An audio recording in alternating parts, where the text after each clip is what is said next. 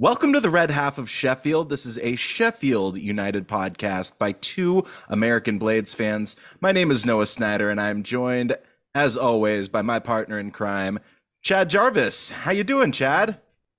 I'm not doing too bad today. Back to work, and that always sucks. But I tried to come up with a bit of a rant, but I don't really have one considering we had a 3-0 decisive win. Although you and me had made light of all of the mentions and the ongoings in our comments about a certain team from Wales we beat a week or so ago, and it's like, man, just let it go. Yeah, But no, yeah, I'm doing well. How are you tonight? No. I'm doing pretty well. Watched the big game yesterday at a friend's, but I don't know, man. I can't get it up for American football. You know, even the biggest of games, and even a close game like the game was yesterday. I don't know. I wasn't that interested. I was Yeah, interested in my prop bets, and that's pretty much it. yeah. I mean, it's definitely acquired taste, and if you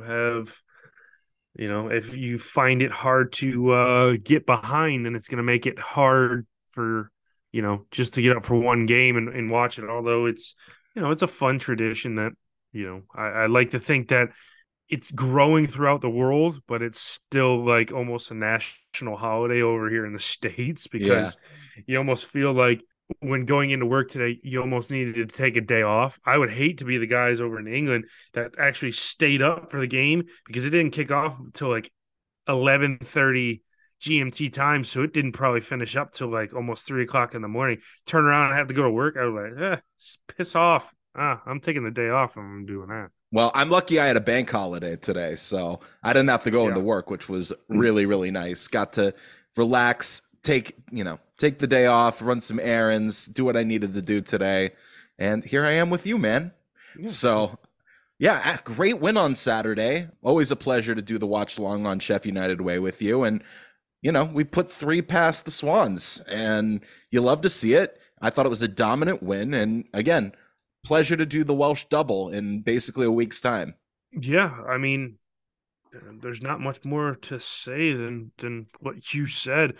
I mean, if we take a couple more chances, we probably win 5-0 and, it's a more emphatic win. But I mean, I'm happy with 3-0 and it's another check mark on the road to inevitably promotion. And, that side, there was a few question marks leading into that game, considering how we played. You know, we had Wrexham, but how we played in the league against Rotherham last time out, not exactly anything that was to write home about. So to see us get back to league form and just absolutely, I mean, dismantle. Yeah, I mean, would that dominate. be a good, yeah, dominate Swansea is a good sign to say, like, okay, leading up to probably, I don't know, would you say this is probably one of the three biggest games we have left? I mean, I honestly, this might be the biggest game we have left of the season because honestly, when we play Burnley, both of us will probably be up by then if everything keeps on the trajectory um that it's going. Both teams should be comfortably, if not promoted, I mean, on the cusp of it when we play. So I don't even You're really think talking that's about Boro. You're talking about our game against Boro because you didn't name drop them, but you're saying this game on Wednesday is our biggest yes, game of the season. Yeah, I'm inclined to agree with you on that. I think that without a doubt, I mean, this is a massive, massive 6 point game, and what I think is if we can just take one off of Boro on Wednesday, I'd be happy with that. I mean, we'll kind of get into our preview of that match on the back half of the podcast. But yeah, I think this was the perfect time to have a dominant win over a Swansea side that is very much middle of the road. They're not great. They do keep a lot of possession, and that's the thing about this game. You look at the possession statistics. I think they had something like 58% of the possession in this mm-hmm. one. And Yeah. but even so, it looked like United, kind of rewatching the highlights, and granted they're highlights. I mean, it looked like United had the majority of the possession, and we certainly had double, I feel like, chances, double the chances that they did. Oh yeah, because I don't really think Wes had anything to really do for a majority of the game. One save. I mean, he Yeah. made one distinct save. I think they only had 3 shots on target. Like a couple of them were looping, and he had that one save on, was it Cooper? I can't remember. Yeah. We'll, It was we'll talk about it a little bit later yeah. into the pod, but yeah, he had literally the one good save to make. And other than that, he wasn't tested at all. Yeah, Swansea definitely are a side that I didn't feel worried going into this game, and I think my score prediction leading into the game kind of reflected that. And yeah, we showed up and showed out. And yes, more to my point, yes, I think this Boro game is the biggest game of the season we have left. Yeah. Yeah. Well, we will get to that, but first, let's run through this one minute by minute. And I mean, the only period in this game where United didn't look in complete control was that first 10 minutes, right? Mm-hmm. Swansea got off on the front foot. They didn't really let us have any of the ball for the first 10 minutes. And I mean, we would just kind of boot it downfield, recycle, wait for them to come again. And, we did that over for, the first, like I said, 10 minutes of the game. And the first chance came to Swansea in the 8th minute on the counterattack. There was a pass to Cham, who flicked it for Perot in the box, who took a shot that was saved easily enough by clean sheet Wes. Then in the 9th minute, Cooper, after a corner, swung and missed strike one there, and then recovered and took a shot from outside the box that was always rising. Yeah. And like you said, yeah, Swans had a majority, like they started off on the front foot really hot. And I believe somebody in the chat when we were doing the watch along says just soak up the pressure. They're not going to be able to sustain this, and then go and hit them at the other end. And that's honestly what happened. We soaked it up for the better part of 10 to 15 minutes. Then they kind of sat back. We got a little bit of possession, and I mean, we took our chances in this game. And it was crazy because you really didn't see, you didn't feel like we were gonna, get out of our own end. And then we do this high press on Swans, and they looked like they didn't know what to do. When we turned the press on, they would just because they played the ball around the back a lot. And every time it got around the keeper, in Bango, Cabango, Bango would get on the ball, or Naughton would get on the ball, they wouldn't know what to do, and they put it out of play. Yep. 100%. Yeah, it really was that high press that kind of gave us the platform to kind of turn the screws there, starting, around the 11th or 12th minute. And we were playing some really decent football when we got a hold of it. We were playing it into the channels for Max Lowe and Bogle to get respectively on there. And then the breakthrough came at the 21st minute as Bogle got down the right-hand side. He does an amazing job to keep the ball in play. Looked surely like it was going out, but he shoulders it to himself before passing for Njaye, one-times it for McAtee, finds an incoming Berge, and he coolly and calmly passes the ball on the ground into the right-hand corner of the net. 1-0 to the Blades. Calm as you like, and beautiful from that Norwegian man. Yeah, I mean, everybody that's probably listening to this has probably seen the video floating around on the internet of the behind Sandy Barge goal where he just kind of leans back and just kind of calmly places it in that. I mean, that was a beautiful goal, in my opinion. I mean, well taken. And don't look now, but Sandy Barge is a man getting into form at the right time. Yeah, I absolutely. What a time for him to, really be playing out of his shoes, Mm-hmm. 23rd minute, Bogle, not giving up on a ball that looked to be rolling out of play, pokes at it along the line and then turns on the afterburners, driving about 30 yards down pitch before crossing the ball into Billy Sharp, who takes a touch, and then he has a shot that is just slightly deflected And in the end, it's a good save by Fisher, but you have to figure if that ball is not slightly touched, I mean, it's in the back of the net for sure. Yeah, and this is one of the chances that I said we could have easily had five. If it, like you said, if it doesn't get tipped, the skipper scores again and it's 2-0 inside of 25 minutes. It's like, okay, we're off and running. But this, you know, we got the goal, and it's like sometimes the team will sit back and we kind of sustain the pressure for a bit after going ahead, because then we started to install the high press, and then Swansea found it hard to get out of their own end, and we just kept going. Yeah, you're right. And United had all the ball for a Mm-hmm. decent spell. I mean, lovely interplay from James McAtee and Jack Robinson down that left-hand side. Eventually, the ball was put in the box, and Billy Sharp was able to beat the keeper to the ball before crossing it for Njaye, who got ahead to it, but he sent it wide of goal. And then in the 39th minute, Cham takes a corner that falls for Cabango, and he takes a long looping shot from the center of the box that doesn't phase Wes one iota, and he makes a clean grab. And then the next chance was in the 42nd minute off of a corner. It's headed out by Swansea, but only as far as McAtee, who tries a shot from way downtown that goes high and to the left for a Swans goal kick. And then 45th minute, Cooper takes down James McAtee near the edge of the area. Norwood steps up, and I mean, it's perfect Norwood territory for it. And he has a free kick that is just so unlucky not to go in. He absolutely rattles the bar. I mean, it was almost a perfect free kick, but the ball deflects to Jack Robinson, who makes no mistake and absolutely tattoos that ball into the back of the net, 2-0 to the Blades.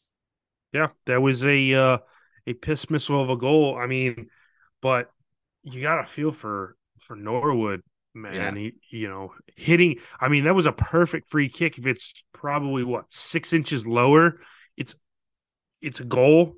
Hits the underside of the bar, and then JLT, lucky as you can be, right there. He's like, screw it, I'm going to hammer this son of a bitch in there. And he just, I mean, I thought he was about to blow it through the back of the net. That thing had so much smoke on it. But yeah, a good piss missile by Jackie Longthrow. Yeah. Yeah. True. Very, very true to the word there. Absolute piss missile. Mm-hmm.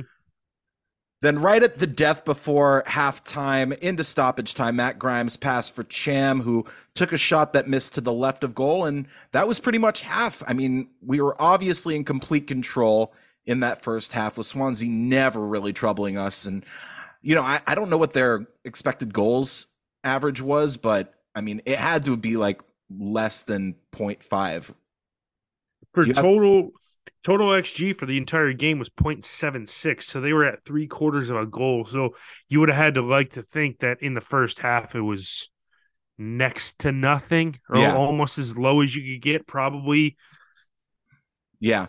I'd have to say probably next to nothing. What was our XG for the whole game? For the whole game, our XG was 2.14. Oh, interesting. So I guess they're calling probably the McBurney goal a little bit of luck, I guess. I don't know. Against the run of play, I don't know.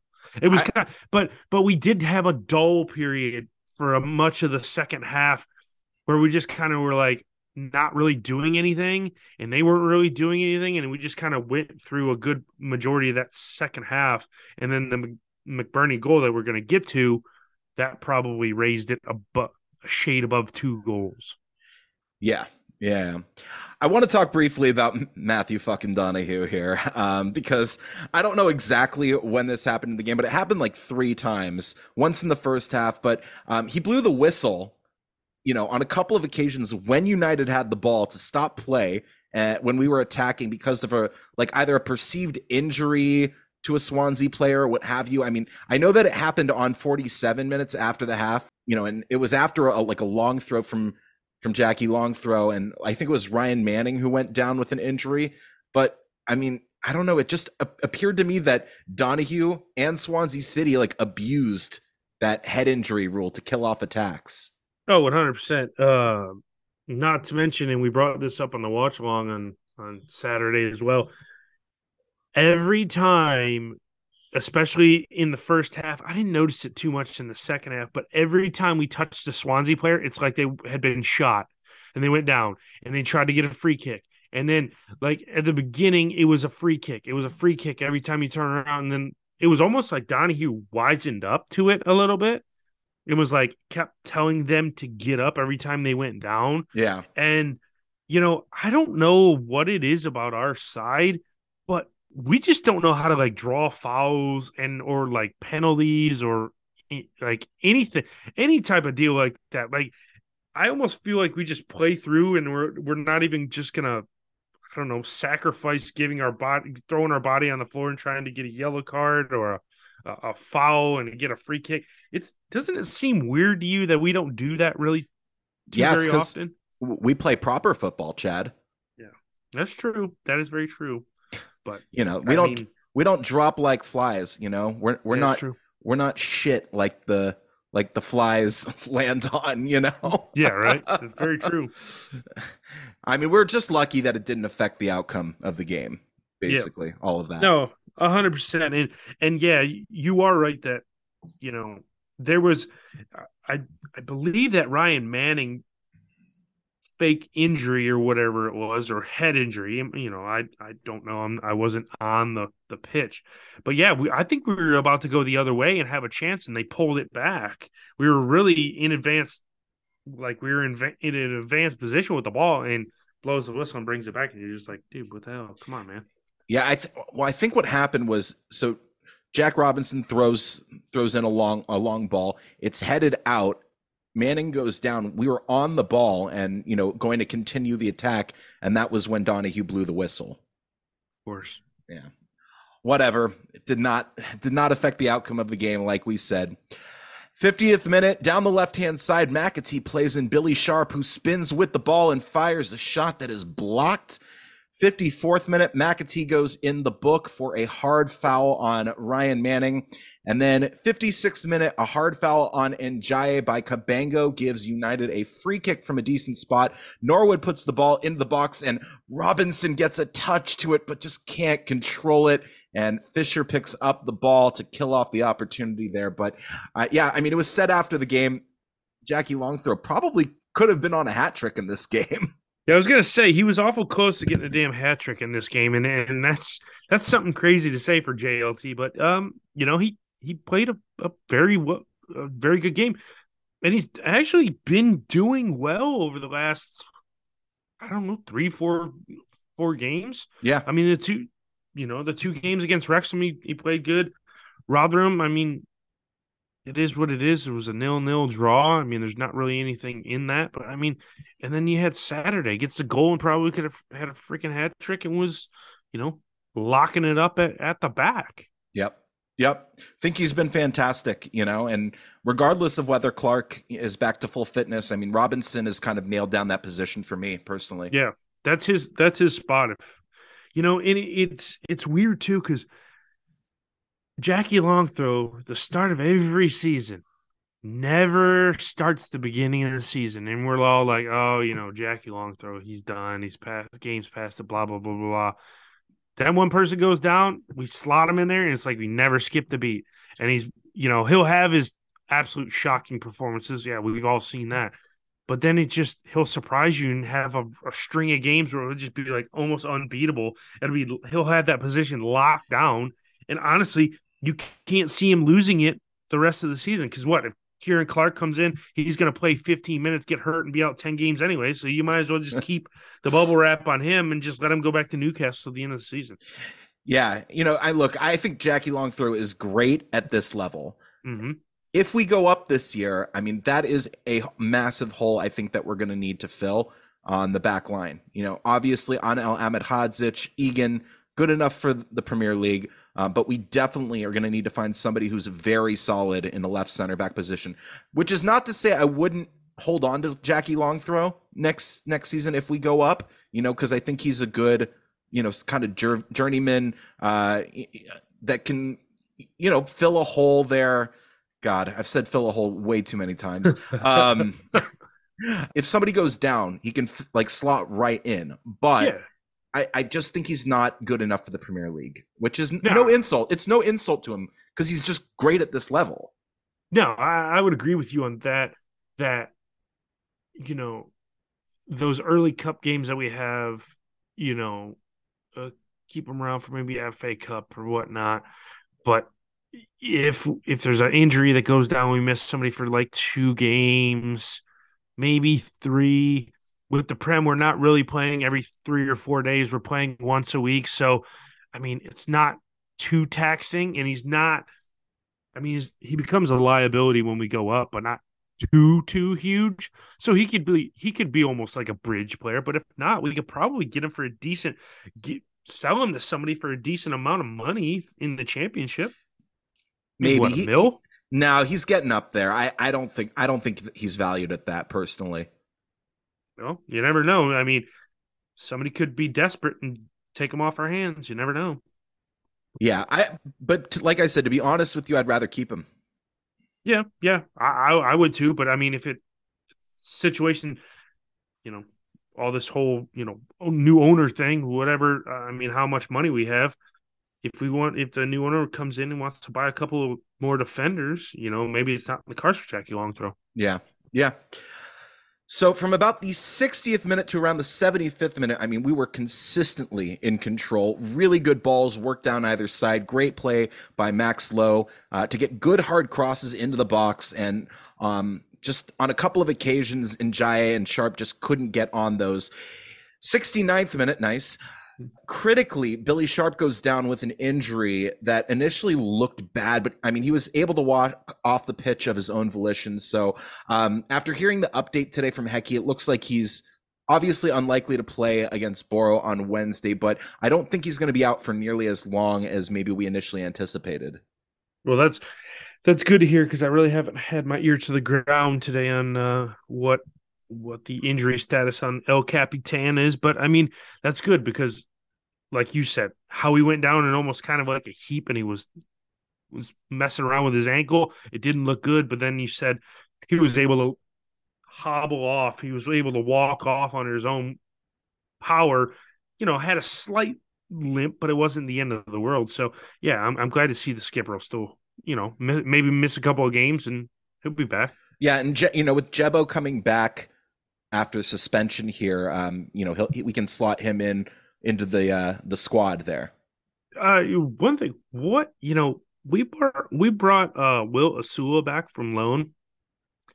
Where was he, like, buying food for everybody during the games, or like selling sandwiches at the kiosks outside Bramall Lane, or what? I mean, He's got a broken jaw. He's got a broken jaw. Him and McBurney were going at it after McBurney was watching UFC the other night. Yeah, there you go. No, I think he's still got that broken jaw issue, and I don't think they want to risk him re-aggravating that. Makes sense. Makes sense, because if you go back to a League One, you get a high elbow and you just fracture it again. You're bad situation, bad deal. Yeah, I don't know if he'll play for United this season. I don't know if. I mean, he might be put on the bench for some depth after he's fully recovered, but I don't really see him factoring into our side down the stretch here. I mean, he might factor in if we get, we have a few games, if we get promoted and we have a few games towards the tail end of the season, heck, he might dump the kids in there and he might get a little bit of a run out maybe after he's completely healed a couple months down the road. Yeah, definitely. So McBurney comes on for Sharp, and then Osborne comes on for McAtee, and immediately both substitutes have an impact as McBurney passes to an open Osborne down the right-hand side, and he wins a corner kick for United. 73rd minute, corner is taken by Norwood. It finds McBurney's head about 12 yards from goal, and I mean, he gets pretty good power on it considering it was, he was like stationary and wasn't able to attack the ball, but at the end of the day, it's a good save by Fisher there. Yeah, I mean, as you alluded to, the subs come on and make, an instant impact. McBurney gets his name out there, and, we're about to allude, hint to who gets the final goal. I mean, this is what you like to see when you put the subs on. Yep. 76 minutes, Swansea City's best chance of the game here. Cooper with a great little flick to Perot down the right-hand side from a Swansea City attacking perspective. Perot drives downfield just outside the box before picking out Cooper, who had started the play. He takes a shot first time that is well saved by West, pairing it out of play for a corner to Swansea City. And then on that ensuing corner, Manning takes it. He finds Cabango, who takes a shot that goes wide and to the right.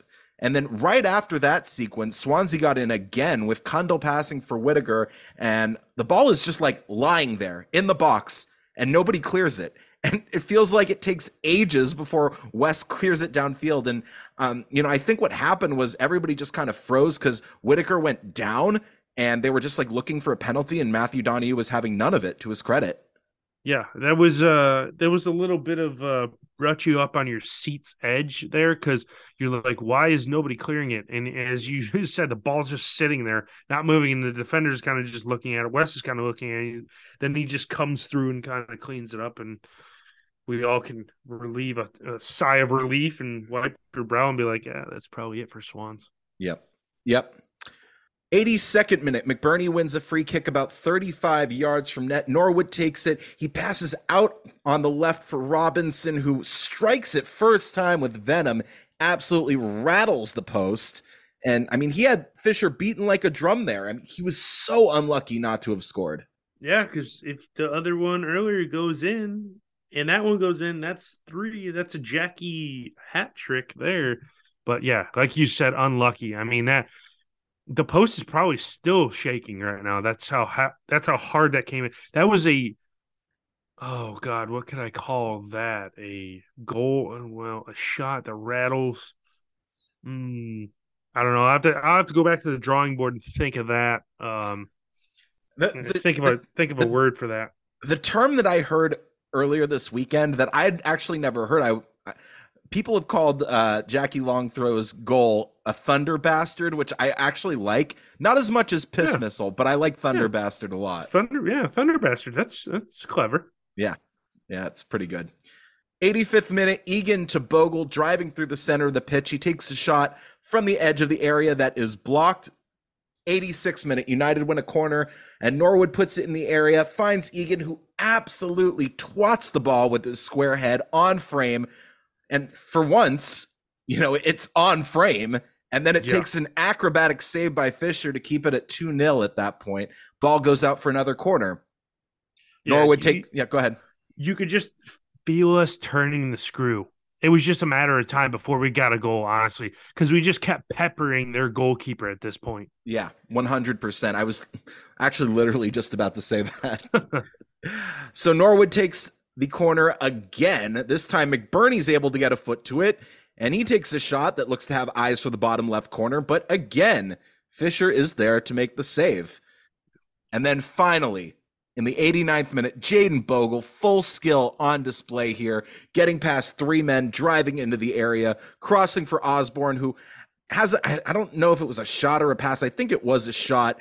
It's blocked. It falls directly to McBurney, and it's just a simple tap, tap, taparoo to put a cherry on top of this absolute ice cream sundae of a game.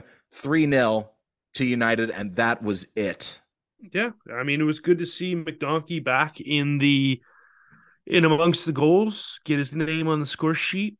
Confidence clearly beaming from a player that we would have most likely just gotten rid of if we go back to our preseason podcast. But unbelievable. Yeah. I don't think nobody had McBurney 10 goals in this season on their bingo card. Yeah, unbelievable. A complete 180.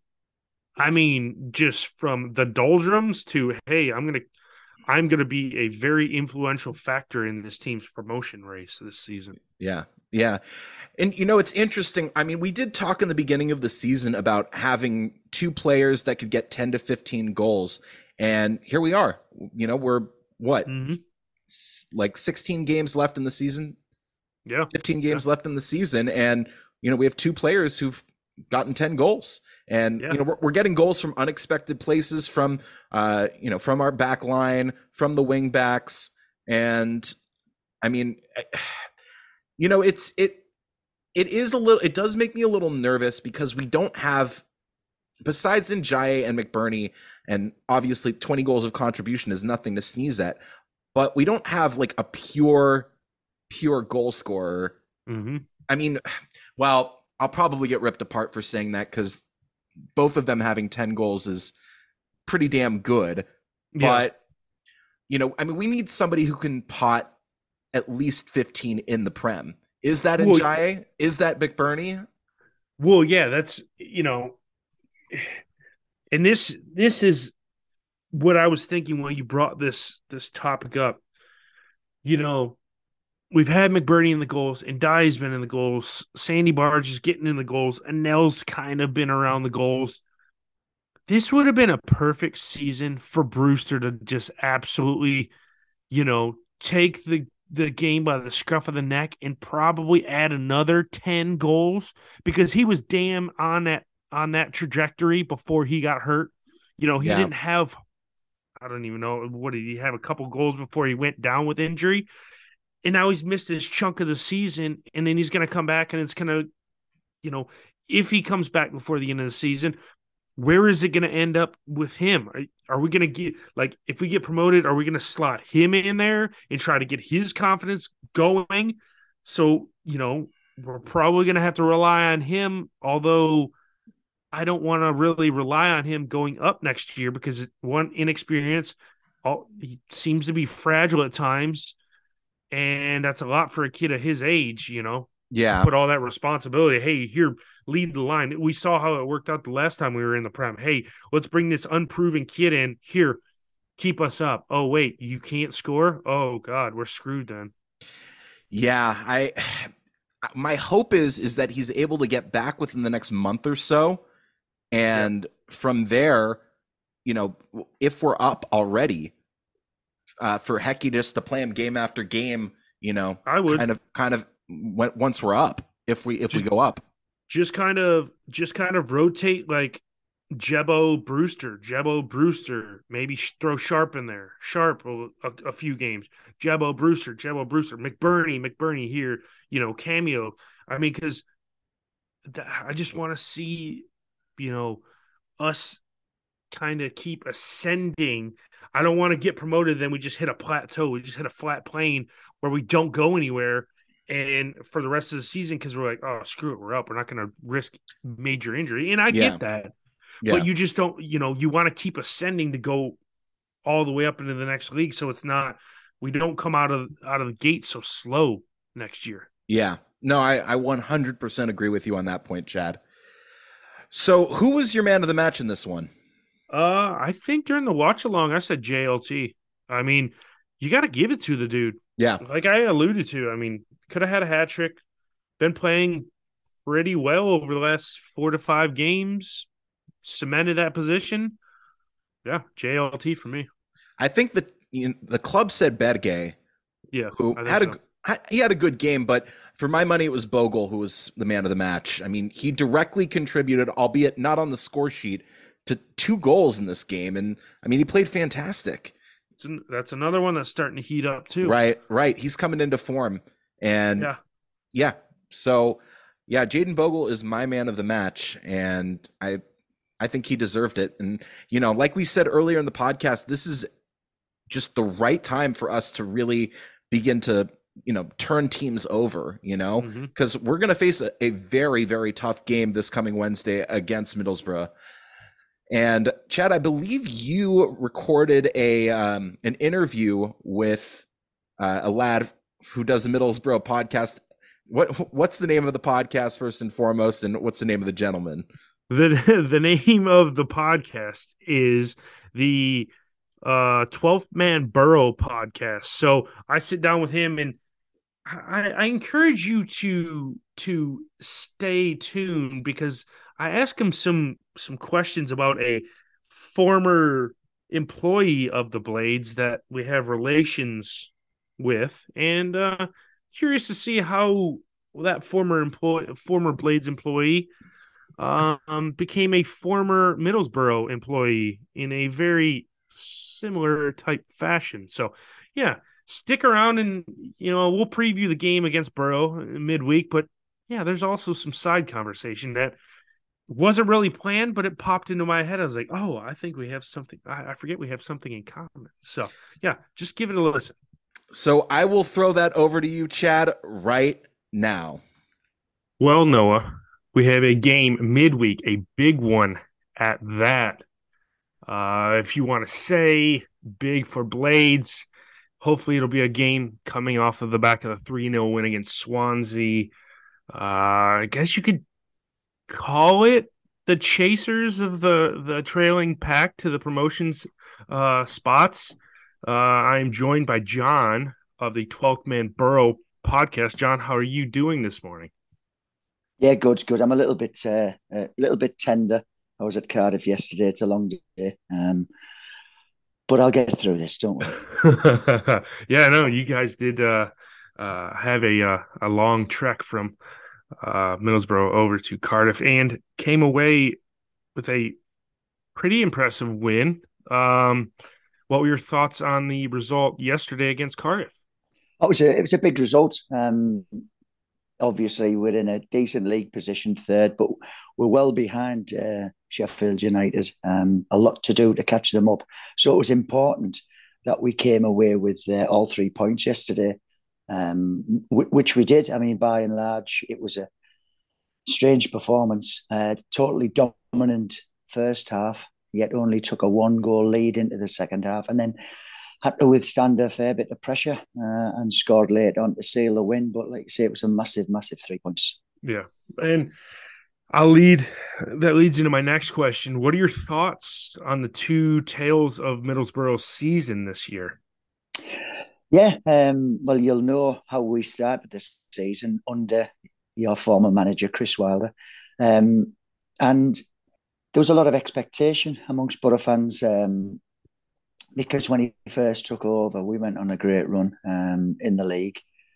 Great couple of victories in the FA Cup against Premier League teams, Man United and Spurs.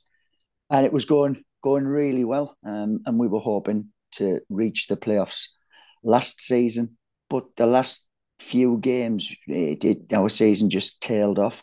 And then that carried on into this season. We made, I would say, a bang average start, really. There was murmurings coming from within Rockcliffe Park, our training headquarters, that things weren't 100% right, and that there was a bit of a tension and atmosphere between Chris Wilder and the head of recruitment. And it resulted in patchy performances that we put together at the start of the season, and we found ourselves struggling. We were something like 21st in the Championship after a defeat at Coventry, and the club decided to get rid of Chris Wilder and installed Michael Carrick. And to be fair, since then, we've been on a great run. I mean, I do think that if Carrick had started the season, it's easy to say now, but if Carrick had started the season, we would have found ourselves a bit closer to Burnley and Sheffield in the top two positions. But, we can only do what we can. Like I say, Michael Carrick's made a great start. 11 wins out of 15 games he's been in charge. So yeah, I mean, we're in a decent run of form, as are you. Yeah, I mean it's the appointment of Michael Carrick sounds like how Blades started off last year when we appointed Big Slav, and we started off absolutely terrible, and then we appoint again Paul Heckingbottom, and we shoot up the table like crazy. And it's like how you mentioned, if you would have appointed Michael Carrick a little bit earlier in the season, you'd be the gap would be closer and we'd be in a different position. And that's how we felt last year. And we could have, if we would have had Hecky from the beginning of the season, we probably would have made automatic. So it's safe to say that the appointment of Michael Carrick is in the good graces of the Middlesbrough fan base currently. Definitely. I mean, he's a calm guy when you watch his sort of his interviews, post and pre-match interviews on the touchline. He seems just to take everything in, and he's not reactive as such with regards his mannerisms on the touchline. However, you can see that he's plotting, he's planning, he's always thinking, and he's not afraid to make bold decisions as regards to team personnel, and more often than not, those decisions he's got right. He's got all the big calls right. Yep. So yeah, he's won over the Middlesbrough fans very, very quickly. Well, that's something that you want to see when a manager comes in. You want him to take charge. One thing I will ask you: when Wilder was in charge, did it started off almost as like a dream start for you guys, and like you said, rocketed it up the leagues, and how last season ended wasn't the best for you guys, because we surely thought it was going to be Blades Middlesbrough final at Wembley, and then Chris Wilder would do over his former side, and Middlesbrough would go up, and we'd be like, oh well, we should have never let him lost or left. So I'll ask you this question: what were your thoughts on the tenure of Chris Wilder? His short tenure at that too. Yeah. Well, it was full of promise. He came in. He talks really well. He talks with with an air of authority, and he really sort of buys in to the sort of, he bought into Teesside, the club ethos, the fan base. He really sort of clicked with the fans, but then and results showed that, because we started doing really, really well, playing fantastic football. Like I said, getting wins at home, a good cup run. However, April of last year, there was an inquiry after Burnley sacked John Dyche. There was an inquiry coming about Chris Wilder moving to Burnley, and he denied that there'd been any connection between himself and Burnley. No talks had taken place, or no meeting, or no connection had taken place. But that's since proved to be incorrect. Really? And as a result, he lost a lot of credibility with the fan base. They were saying, why doesn't he just shut this speculation down? Just say he's not interested. I'm at Middlesbrough, I'm happy. But he refused to do that. And obviously that rankled with quite a lot of supporters saying, we want loyalty, we want him to stay with us. And that acrimony sort of, it turned things, because our performances from that time, it can't have been a coincidence, because our performances from that time dipped. The results that we were getting dipped, and we slipped out of the playoff places. In fact, we played Bournemouth away at 0-0, and Bournemouth were catchable at the time. They were top two, and they were catchable. A little bit similar to how this season is. I don't think Sheffield United are catchable at the moment, because there's too big a gap. But last year, Bournemouth were catchable. We went down there, played through 0-0, and there was a real sort of belief that they might slip up. We can carry on our good performances. But then after April and that Burnley link, it all seemed to sour. Performances dipped, results dipped, and that carried on into the start of this season. So I just think that initial sort of contact that was made with Burnley, it just upset the dressing room, upset the players, and things went wrong from then on. Yeah. It kind of, it doesn't sound exactly how things went at United when he got the sack, but he tried to quit a couple of times during that. COVID really messed us up. We come off that high of doing so well that first season in the Prem, then COVID hits, and we were on a good run again. And then after that, the following season, we were just bad. He said he wanted to leave, and then they finally sacked him, and it was just a messy ending to. And it sounds kind of similar to how he left Boro in the end. So yeah, Yeah, it's weird because I wanted to get the whole perspective because you really don't hear too much about how he left, and it really didn't make much light of it when he left Blades either because he kind of just like was gone and nothing else was really said, and so we kind of really don't know how it really ended. It started to come out that now that time has gone on, but it's crazy to compare stories of similar managers leaving. Well, the thing is, he came to the club, and we are restructuring slightly our policy. We've now got a head of recruitment and a recruitment team, and they'll look at players, they'll buy players, obviously with consultation with the head coach. So he came to the club knowing that structure was already in place, And he doesn't and like that. He doesn't like he that. He doesn't. wants full control. Yes, that's right. He did accept it. He took the job knowing that was the case. However, at the beginning of this season, he tried to bring in two players that he quite fancied in Dwight Gale and David McGoldrick. He's worked with McGoldrick in the past. Dwight Gale was not far from Middlesbrough, up the road at Newcastle.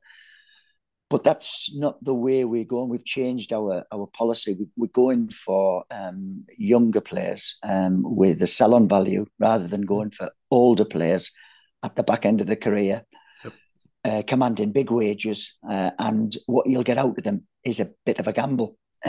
So, he was keen on them to come in. He was firmly told, no, we're not doing that anymore. We've done that in the past. We've signed older players. We don't get value for money, and he didn't like it. And like I say, that's where plus the Burnley link. That's how the relationship fractured and grew worse, and it ultimately led to him being sacked after we were beaten away by Coventry. Yeah, it's very similar. And it's crazy that he agreed to those terms to come in, and you have all these guys just to sign players, and it was a similar thing at United too. There were rumblings that we wanted to have a head of recruitment and all that stuff and control the players that we were bringing in. And Wilder, no, he didn't like that. He was like, I came in, I had full control over the players that I could buy and bring in and whatnot, and then it almost kind of soured like that, and next thing you know, he was gone. So it's eerily similar how one person moves on, and it seems to be the death of one person at a number of clubs. Now he's linked for Huddersfield, and if Southampton sacked Nathan Jones, he's rumored. It's insane. It's insane, but I wish him all the best. He brought the glory years back to United. So what can I say? I can't say a bad thing about him. So moving on, who is the danger man for Middlesbrough? Is it just one single person, or is there a collective group of different individual players? Yeah. It's a collective group, really. I mean, I suppose if I was to ask you the same question, you could go on about your strikers. Or you have Sanderberg or Bogle. They're all good for you. We've got similar. We've got obviously we've got the league's top scorer in Chuba Akpom. He's been given a slightly different role under Wilder, and he's absolutely relishing it.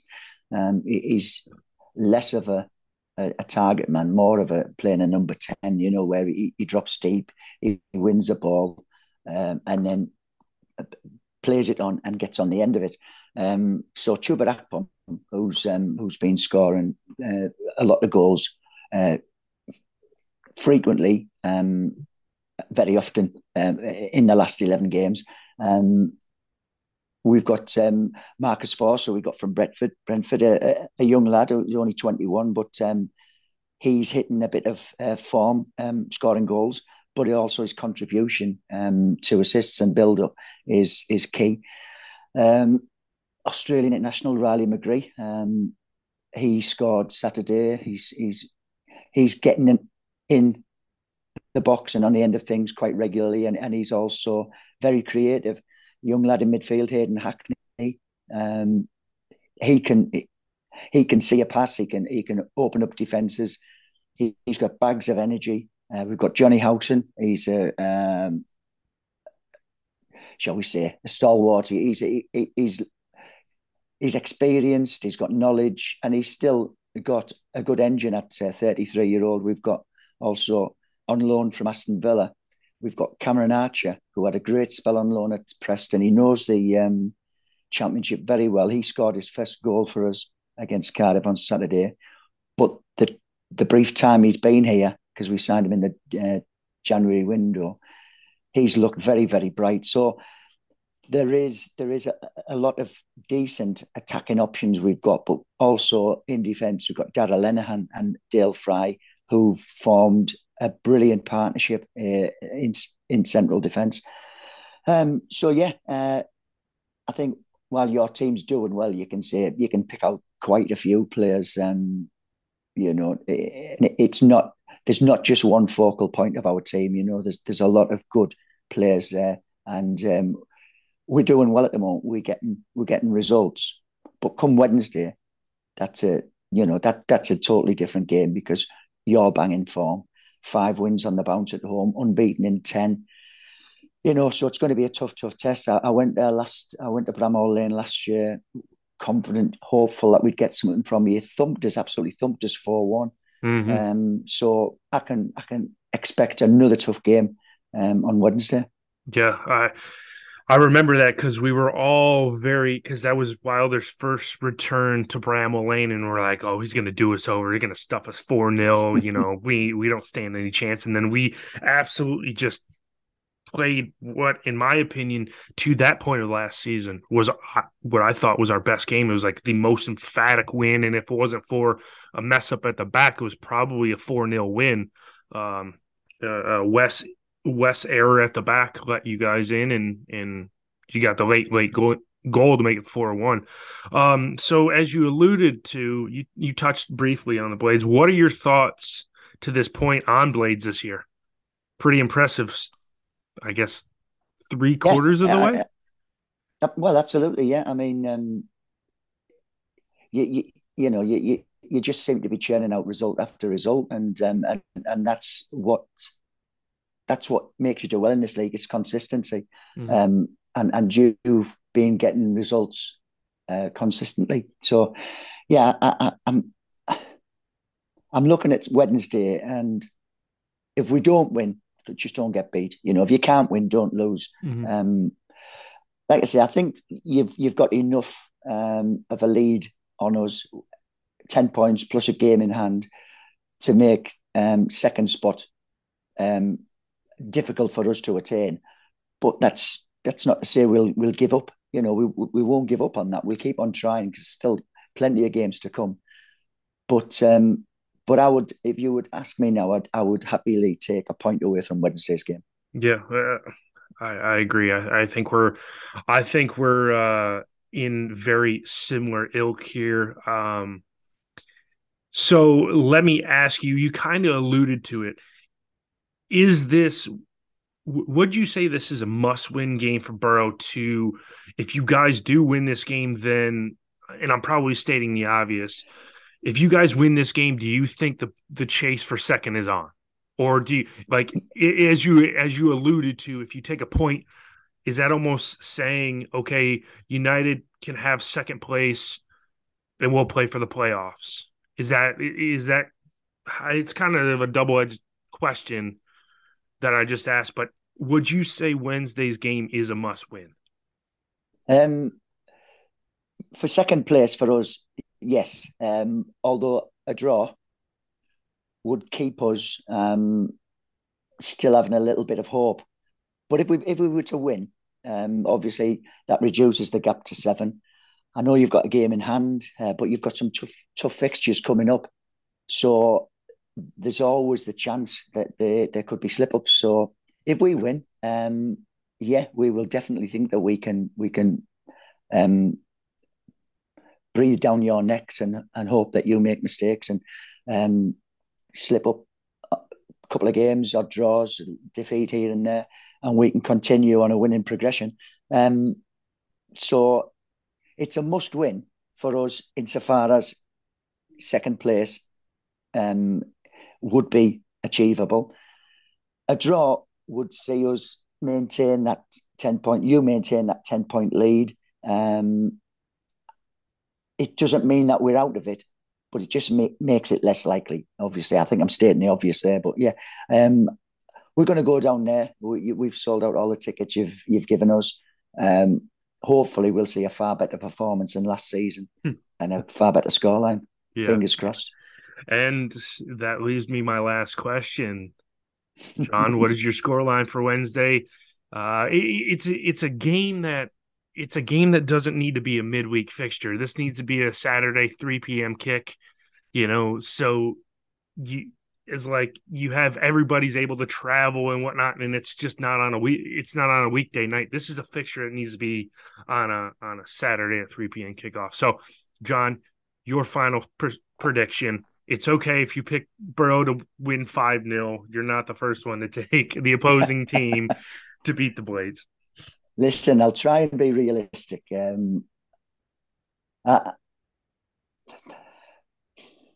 think we could get a draw, but I'm gonna stick my neck on the line and predict 2-1 for Middlesbrough. And if it is a draw, I'll still come away happy. Yeah. And I'll drop my scoreline in. I think it's going to be a 1-1 draw. I think it's just going to be a draw. It's just going to be, we'll take a point and we'll be content with that. And we'll be like, okay, on our way. No points gained, no points lost. Just, we still have the game in hand over Middlesbrough that we're going to have to play at some point to either extend that lead or keep it at 10.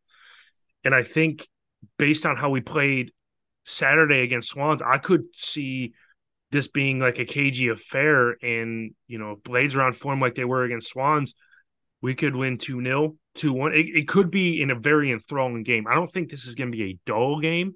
I don't think it's going to be a boring game. I think it'll probably start out that way, but there will be like a tackle that'll liven the game up and the crowd will get in it. And then a goal goes in and it just opens the game up. And it, like I said, I think it ends 1-1. And a haul shall be found out on Wednesday night, 8 p.m. kickoff. I'll be listening. I won't be watching. I'll be at work. John, you said you'll be at the game? Yeah, that's right, yeah. He's going to Bramall Lane. So with that, I would like to thank John from the 12th Man Borough podcast. John, let the folks who are listening, where are you on social media so they can follow you? Yeah, it's just Twitter. So we do all of our sort of social media work. Is a little bit on Facebook, and we do a weekly podcast. It'll be Monday nights this week. We'll talk about Cardiff. We'll preview Sheffield United. It's lively. The podcast is hosted on all the usual podcast sites.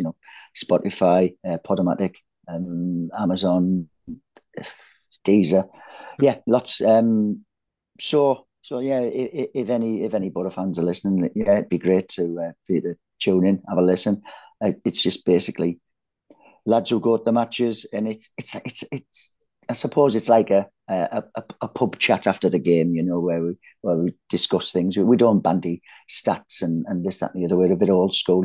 It's actually talking about the game itself, the events of the game, not percentages and out like that. So yeah, it'd be great. No. Like I said, I appreciate you coming on, and that is going to be it. Well, Chad, I think that is just about all the time that we have for this episode of the Red Half of Sheffield. Really quickly, before we take off, where can the people find you on social media? They can find me at cjarvis_13 on Twitter and Instagram. And you can follow me, Noah Snyder, at Sunpuck on Instagram and at Nessman930 on Twitter. And if you haven't done so, please follow this podcast on social media at Red Sheffield on Twitter and at the Red Half of Sheffield on Facebook. Additionally, we just started up a YouTube channel and we put up our very first video last week regarding Dozy Mabusi's first interview confirming that he is indeed trying to purchase Sheffield United. He gave that interview on the 5 podcast. Definitely check out our reaction to that. You can follow us on YouTube or subscribe to us on YouTube at the Red Half of Sheffield. So until this Wednesday when we play Middlesbrough at the Lane, up the Blades, Chad. Up the Blades. Come on, you red and white wizards.